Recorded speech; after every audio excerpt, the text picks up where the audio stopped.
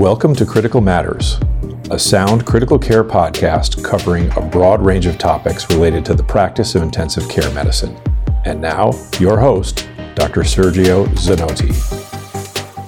In 1999, the Institute of Medicine released a landmark report entitled To Err is Human, Building a Safer Health System. The report stated that errors cause between 44,000 and 98,000 deaths every year in American hospitals and over 1 million injuries. This report was the catalyst for all the efforts we see today in patient safety. The topic for Critical Matters today is medical errors. It's a pleasure to have as our guest Dr. Nitin Puri, who's Associate Professor of Medicine, Program Director of Critical Care Medicine at Cooper Medical School of Rowan University and Cooper University Healthcare. Dr. Puri is an accomplished clinician and medical educator. He is board certified in internal medicine, pulmonary disease, critical care, and neurocritical care. Dr. Puri runs a nationally recognized fellowship program in critical care medicine and works clinically in the medical surgical intensive care unit at Cooper Healthcare System. He has a special interest in medical education, point of care ultrasound, and mechanically circulatory support. Nitin, welcome to Critical Matters. Sergio, thank you for having me. A true pleasure. So today our topic is medical errors. And I wanted to know, as a beginning question, how did you get interested in this topic, Nitin?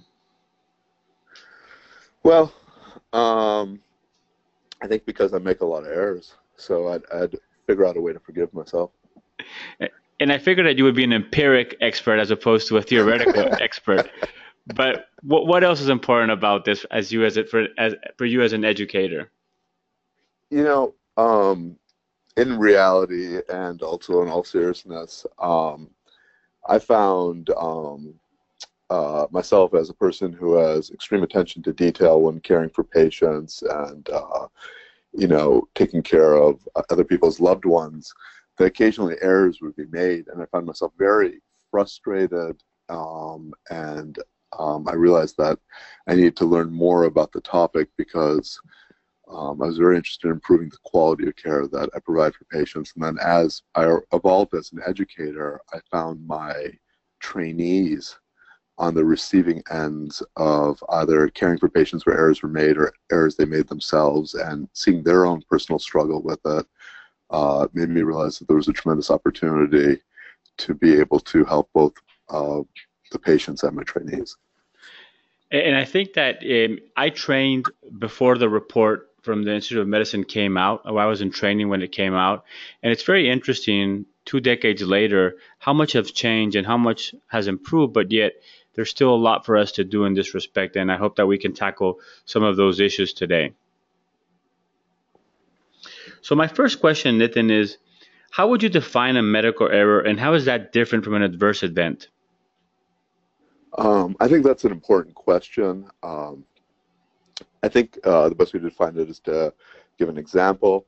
An adverse event would be, let's say, a blood transfusion that's given to a patient and the patient has a reaction to the blood transfusion, but everything was done correctly. That is a non-preventable adverse event, at least with the knowledge that we have currently. Medical error, if I was to, again, use another example, would be somebody placing a central line, perhaps giving a patient a pneumothorax. Was there opportunity around technique? Was there opportunity around the site chosen? And that would be a medical error. So a medical error is a preventable complication or mistake that occurred while enacting patient care, while an adverse event is a deleterious event that occurred to patients, but perhaps not preventable.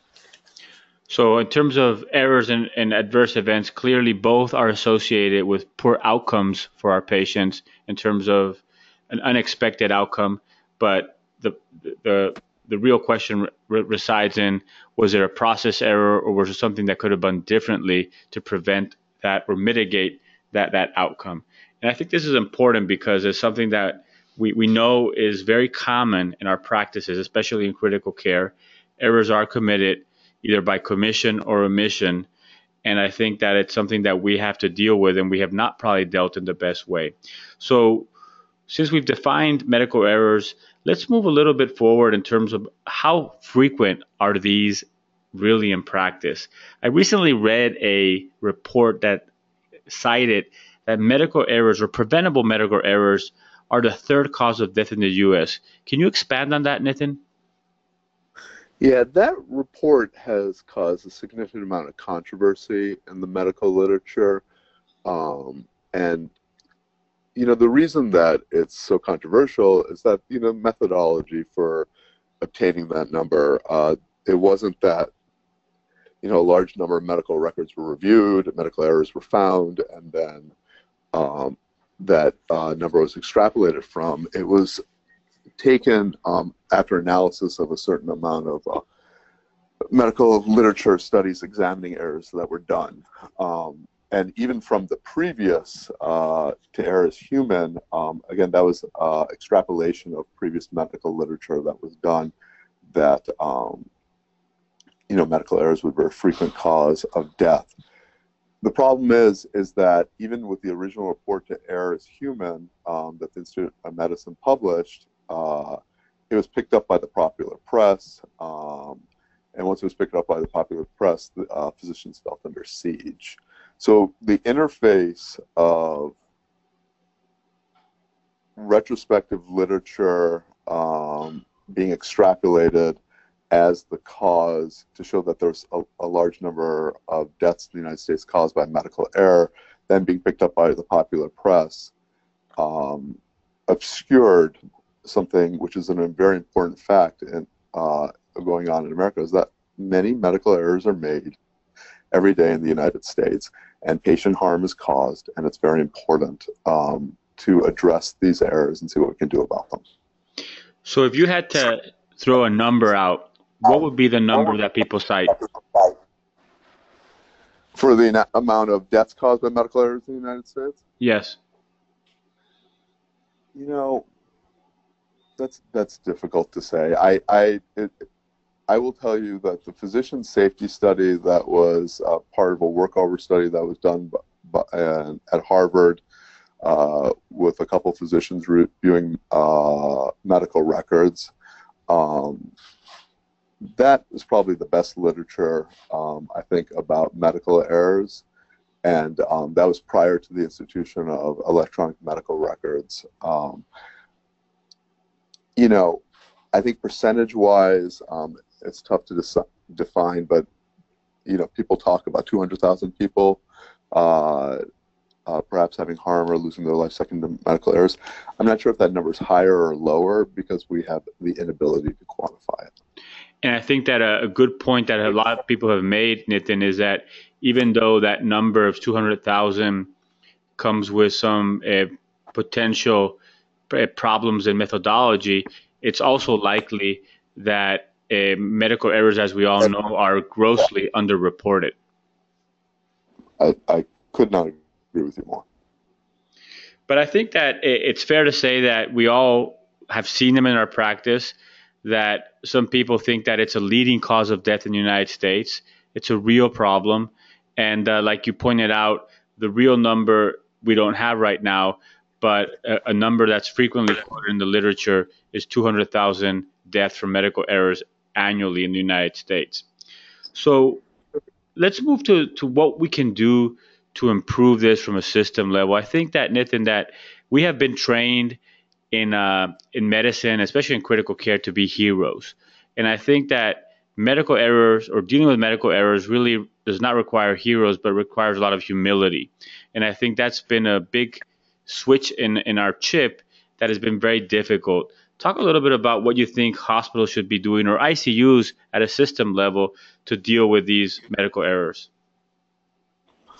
Yeah, one thing that's happened in hospitals has been the institution of patient safety officers, and actually taking a critical analysis of medical errors. The Agency for Quality in Healthcare Research, there has been a significant amount of funding to look at medical errors that started since 1999. And what's fascinating is if you look from 1999 to now to 2018, if you believe the medical literature and the methodology used, is there's significantly more errors today than occurred in 1999. I don't think that that's what's occurred. I think we're just more aware of them. And so the institution, again, a patient safety officer, anonymous reporting system, support systems for those when medical errors are made, and honest interactions and reporting to both the medical staff and the patient after an error has occurred, and education about medical errors for the house staff and attending physicians who may have trained an error prior to acknowledging that you made an error was the correct thing to do is very important. What are considered like the top causes of medical errors according to the literature? So there are two primary things that I think are very important. Is that one is the failure to implement a plan. I think in the intensive care unit, there's much more time spent talking about a plan as opposed to implementing a plan. And I think that clinicians need to be aware of that. And actually, in a teaching institution now, I think it's important to define the definition of work rounds versus educational rounds. So when I round after making myself more aware of this literature and examining it more closely, I try to use closed loop communication, a repeat after what I've talked about, that the plan is going to be enacted, that the nurse understands what the plan is, the intern has put in the orders, and that we're all aware what the plan should look like for the day. The second large cause of medical errors is medication safety events. That has improved significantly over the past 20 years. I think the role of clinical pharmacists on rounds in the intensive care unit, there's pretty good literature to support clinical pharmacists being involved in the delivery of critical care, and patient safety mechanisms that exist have made a significant improvement. But then you get into the gray area, right, of somebody's critically ill, and the team believes that the family of this critically ill patient should progress to comfort care or withdrawal support, and they are trying to be empathetic, but the patient needs a new IV access, and a central line's placed, and again, it gives a pneumothorax to a patient. Now, a physician may say, this is often you hear physicians saying, well, the patient was going to pass anyways, and this complication was a part of their course, don't be upset about it. That's what older physicians may say to younger physicians. But is that the right thing? Is that correct? So again, like you were talking about earlier, and I acknowledged too, perhaps the number of errors are significantly larger than we even recognize. Yeah, and I think that you touched on a couple of things that I want to dig in a little bit more or reemphasize that are very important. So first, I think that in terms of broad categories, we talked earlier, and you mentioned errors of omission versus errors of commission, right? And you mentioned both. So in terms of omission, it seems like, not implementing a plan as we have outlined, or the appropriate plan based on standards of care, is something that probably occurs more frequently than we report. And I suspect, Nitin, that, for example, if a patient has a cardiac arrest and we say, let's start hypothermia or target temperature management, and they come from the ED, go to the ICU, and there's a 4-hour delay in initiating that therapy. We start it late. It's hard to measure the impact of that on patients, but that would be an error, right? That is correct. That is correct. And I think that what's interesting is that my question would be, what is the main cause of that type of error, in your opinion? Yeah, that's also a very important cause of errors, and it's a cause that's gotten quite a bit of press recognition, and the implementation of IPASS, basically a standardized communication tool for handoff.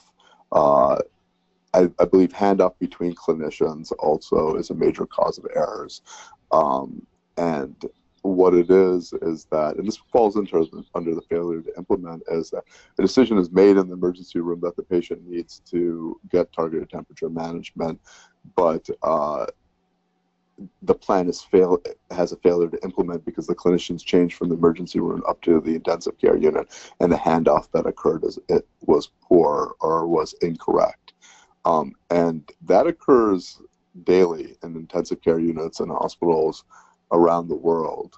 And, trying to create a system of appropriate handoff and closed loop communication is the best way to be able to try to prevent that. And there's good medical literature about using standardized handoff tools to improve communication. And I think that communication seems to be at the essence the problem here. And it's interesting, with all the advances in technology, we seem to be falling behind in communicating effectively and consistently with our fellow colleagues. But can you talk a little bit about the closed loop, or things that you might implement in the ICU that would help with improving communication between physicians, or between physicians and other members of the ICU team, like the respiratory therapists, the nurses, clinical pharmacists, etc.? Yeah. One of the things that seems to make a big difference is at the end of rounds, is the depending on your setting. So I practice in an academic medical center with a multidisciplinary team. At the end of the rounds, we often emphasize our nursing staff repeating the plan for the day for the patient, what was discussed. We summarize what went on and what needs to be done for the day, and then also give our nursing colleagues, the authorization to hold us to task that the plan is enacted and occurs during the day. One of our colleagues came up with a tool called Faster Flag, which is a form of a checklist, and I think that has been an effective tool for us at Cooper to make sure that we hit many of the central elements of care. F stands for feeding, A is for analgesia, S for sedation. That's for both our CAM ICU and RAS scores. T for DVT prophylaxis, E for extubate, talking about the plan of the ventilator, R for restraints. Are they needed? What are you doing with them? F for Foley, is it needed or not needed? L for lines, number of days of having a line, do you need the line? A for activity, working on a progressive mobility protocol, and G for blood sugar. And so at least those core elements are reviewed at the end of every patient, and then we talk about the plan for the day. And that's made a big difference. And that's what I mean about closed loop communication, is that it's the simple elements that are repeated over and over again on rounds to make sure that we're all on the same page. And I think that it's really about producing reproducible systems that recognize that the fallibility of human beings in terms of our behavior. I think that we all agree that none of us want to harm patients, yet on a regular basis, like you said, patients are being harmed. And I think this is something that we have learned from other industries, and really trying to be more process oriented in terms of providing safety. So let's move on to a little bit of another topic within this discussion, Nitin. And once an error has occurred, how do systems or hospitals or ICUs, how should they be handling that? Yeah, that's a great question. I found myself totally unprepared to deal with medical errors when I went out into the workforce in 2011. And the reason is that I perceive myself as an empathetic person, as a caring person. And I also try to treat patients like I would treat my own family members. And when I saw or I was part of a medical error, I was unduly harsh on myself. and sought to went through a whole range of emotions. First, like, should I speak to the family? Should I not speak to the family? How should it be documented in the medical chart? Should it be documented in the medical chart? I'm embarrassed in front of my colleagues. Should I acknowledge this in front of my colleagues? And what I did is actually in a large community hospital where I started my practice initially, I initiated and created a morbidity and mortality program. And I think, like a lot of physicians who are caring, I would routinely bring up my own cases while my other colleagues would not bring up their cases, and I'd discuss them. But what I found is it was making me a better physician, and I would understand the errors that I had made, and that I may not have realized I had even made at the time. Then, over a period of time, I recognized that when errors were made, and I did recognize them, that I need to be able to discuss with patients' families and make sure that they're aware that that errors had occurred. And actually, it was a sense of liberation and freedom. And I realized that teaching that and educating my fellows and house staff about that process today is very, very important. And I think that's a very important point, Nitin. And I think that most of us were not trained to handle medical errors. We actually were led to believe that it's best not sometimes to disclose or to avoid discussing or bringing them up. But I do believe that, like you said, that the ideal situation is when people are self-reporting with the intention of really improving. And I think that that's the goal at the end of the day that we should all have. And I think that really requires us from taking off our hero caps as ICU physicians and being very humble and recognizing that there's a lot more than we don't know than we do know, and that is likely that we will make a lot more errors in the future, but the goal is to keep improving. Yeah, and there's some literature from JAMA about speaking to outpatient internists, and I can't remember how old the paper is, maybe 10 years, and the internists were very clear that a majority of the time they would not report their medical error, or they would, because they weren't sure that the public wanted to hear the medical error, and that they weren't sure the public would understand the medical error, or the patients understand the medical error. But there's also literature that patients want to know that if an error has been made, they want it to be acknowledged, and they want to have trust and confidence in their physicians. The most trusted profession in the United States are nurses. And the reason nurses are most trusted physician is that patients and patients' families feel like nurses are advocating for their patients. Physicians are, I think, in the top 5, I think number 4, but families want to feel that they can trust their physician, and an important part of trust in that trusting relationship is acknowledging when mistakes have been made. I think that's a very important point. And like you said, in my read of the literature, what matters to patients are 4 things.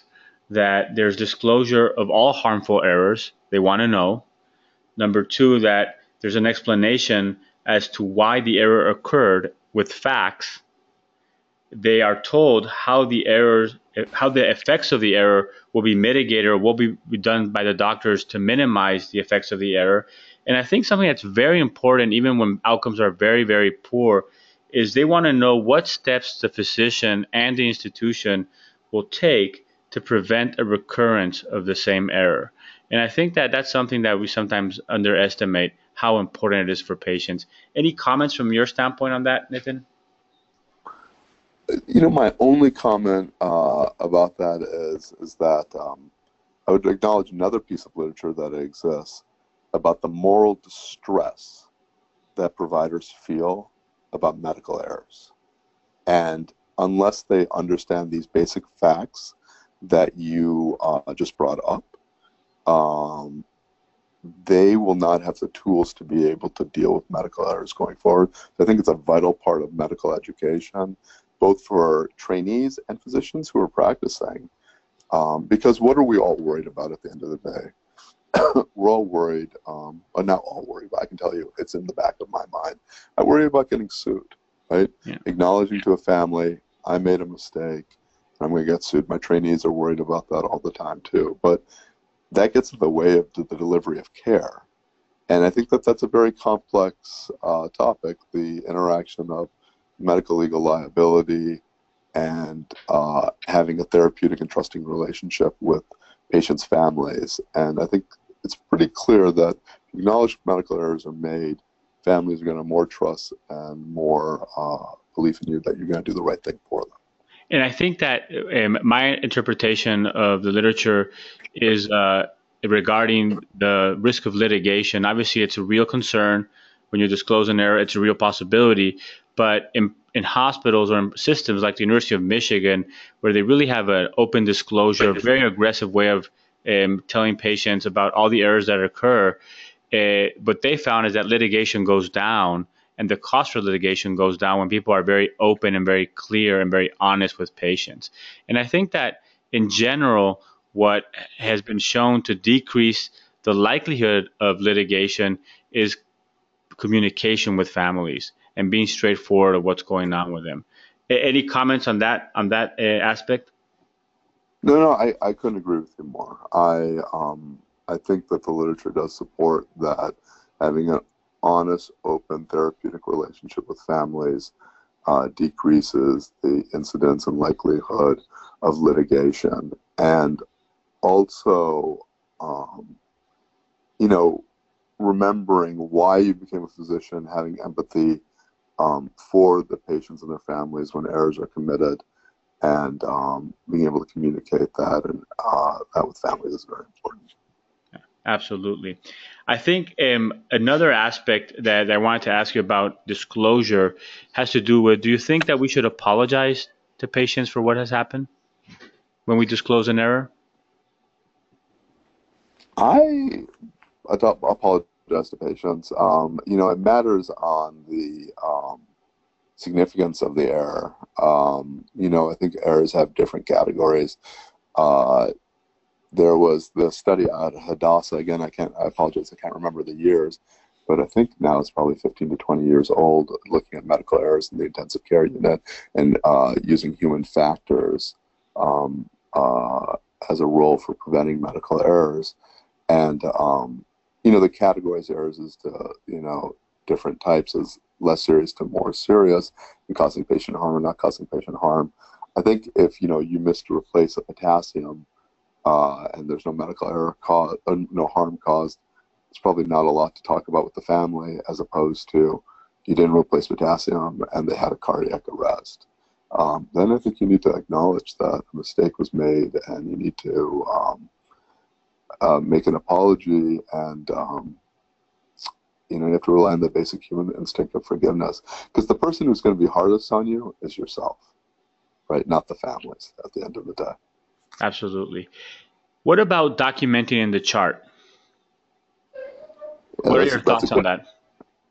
That's a good question. I know everyone's instinct is to not document in the chart, or not acknowledge an error was made, or use purposely vague language. I don't think that's right. I think that if an error is made, you need to acknowledge you made an error. And then those going forward need to recognize that an error was made, and be able to treat the patient going forward, because critical care is a team sport. It's a 24/7 process. And so everyone needs to understand what occurred, why it occurred, and how it was dealt with, to be able to move forward. Otherwise, those problems can linger. Yeah. And I think that if one does a good job disclosing to the patient or the family, the chart documentation should just reflect that conversation. And I think it should be factual and relay what was told to the family and the patient. And I agree that we have an obligation to the patients to disclose the errors, but also I think we have an obligation to our colleagues to document in the chart what has happened, so that they can take that into account when treating the patient. I think, Nitin, that we covered a lot of very important topics. Clearly, we talked about the prevalence of medical errors. We talked about how we define them, some of the causes, how we should be disclosing them to patients, what's important for patients, and some of the things that systems should be looking at. But there's one thing that you mentioned that I would like to dive in a little bit more, which is the topic of moral distress for the provider. And often providers are considered second victims in these errors. And if you review this in the lay public literature, there are very extreme cases of nurses who have committed suicide, doctors who have committed suicide after significant errors and after being publicly denounced for their errors. So clearly those are extreme cases, but I think that there's many more of our colleagues who are suffering in silence. Can you talk a little bit about this moral distress and the provider as a second victim? Yeah, this is very, very powerful what you're speaking about, Sergio. Especially, I'm in the process where I currently, are training critical care and pulmonary critical care fellows at Cooper. Providers, I mean, we're humans. We make mistakes. That is the title of the 1999 report. To err is human. Errors don't occur secondary to medical providers. Errors occur secondary to faulty systems. That was the point of the report. And weaknesses in the systems need to be analyzed, need to be improved. You need to do root cause analysis. You need to really understand why the error occurred and how you can improve the system. And providers will make individual mechanical mistakes if I'm placing a line, but to suffer in silence is very dangerous. And it's important that critical care providers have somebody to talk to. It's important. That's what also part of the reason we try to work with them, to be able to speak with families and be able to be honest with them. Because I'll be honest with you, even if, let's say, you were to suffer litigation because of a medical error you made, all right, or because you were involved in a medical error where the system failed you, at the end of the day, you have the ability to say, I was honest and I did my best. And I think that being able to be free of the burden of not feeling that you lied to anyone, not feeling that you deliberately covered a medical error, is a tremendous relief on everyone's shoulders. And again, the literature supports this. Trainees, when they make errors, suffer significant moral distress, and they need an outlet to be able to talk about it. And that doesn't change when you go into practice. Actually, in reality, it likely becomes worse because your outlets to be able to communicate becomes significantly less and less. And clearly, there's a great correlation with this type of moral distress and burnout, which is a topic that's very prevalent in critical care and in medicine in general. What do you recommend as outlets or things that we could implement outside of the context of a training program? You talked a little bit about what you did in your first job, but can you comment on that a little bit more, Nitin? Yeah. You mean outside of medicine or specifically within medicine? No, within the ICU, within medicine, to deal with providers and their relationship to medical errors. Yeah, I will tell you, there are a few things that I think are pretty important. I believe the culture you have in your intensive care unit is very important. I was trained by some very good physicians. Dr. Dellinger, you, Sergio, and a couple of other providers who created an environment of understanding and empathy. So when errors were made, they were not viewed, I was not viewed as an outlier or as a bad physician. I was viewed as somebody who was a trainee who made a mistake. And I think that that's very important. The culture that people are trained in, or the culture which you practice in, cannot be a vindictive culture. It has to be a supportive culture. So I think that's number one. Number two, there has to be the ability to exist for anonymous reporting systems, which I think many hospitals in the United States have today, where you can acknowledge an error was made. You don't necessarily have to say that you're the person who's acknowledging it, and that people have the ability to go back and review the error by a third party. Number 3 is there has to be a support system for both the physicians, the nurses, or any clinical provider once errors have been made to be able to talk about it in a non-threatening environment. And that goes back to number 1, supportive culture, but then there actually has to be the mechanisms in place besides physician who supports you, but whether it's the ability for an employee assistance program, access to psychologists, but mental well-being is very, very important, and it's the key to us being able to be able to deliver good care, because psychologically you've got to be in a good place to be able to deliver good care to the critically ill. I think that we've touched on some very important topics. There's obviously a lot more to talk about. I mean, we might do that in future episodes, but I think this is a good place to close, Nitin. And on Critical Matters, we usually like to finish with some questions that are not directly clinical, but related to the practice of critical care. Would that be okay for you? That would be fine with me. So the first question, Nitin, is what book or books have influenced you the most, or what book have you gifted most often to others?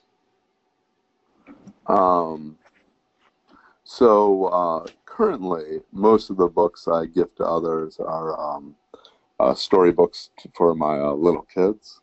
I would assume these would be gifts that I'd give to adults.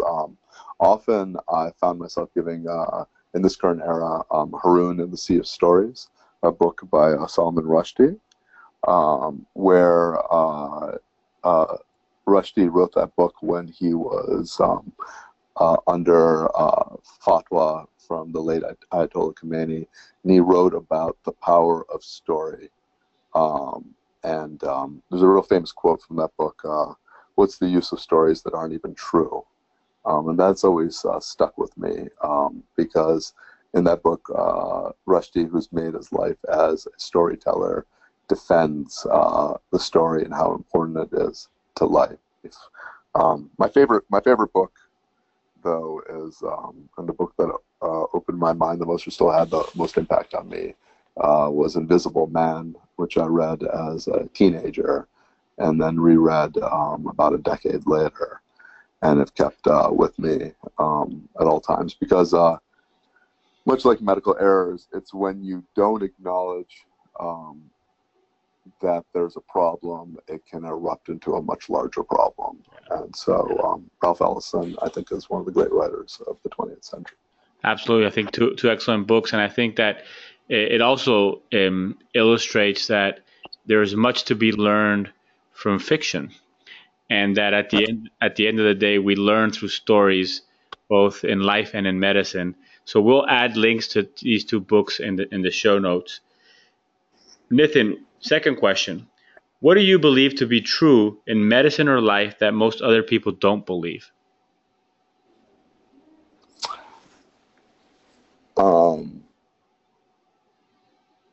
I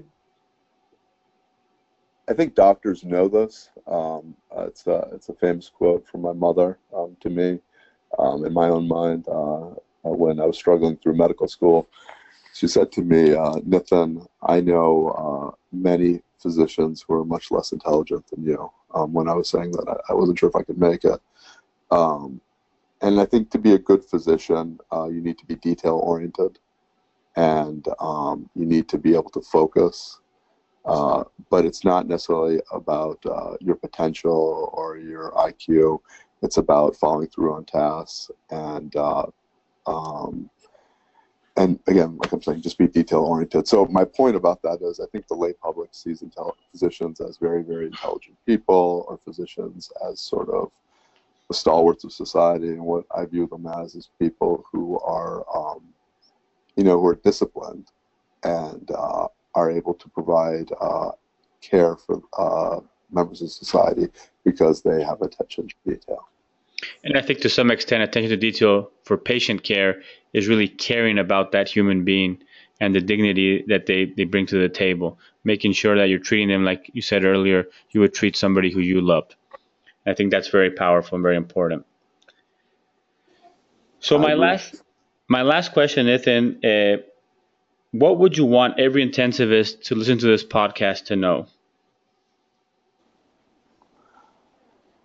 To me, the most important part about this topic is as trust sort of erodes in institutions that historically have sort of been the pillars of Western society, whether it's the news media, whether it's elements of the American military. I think medicine is not invulnerable to those concerns, and it's happened already. The more money is spent on homeopathic medicine than I believe allopathic medicine.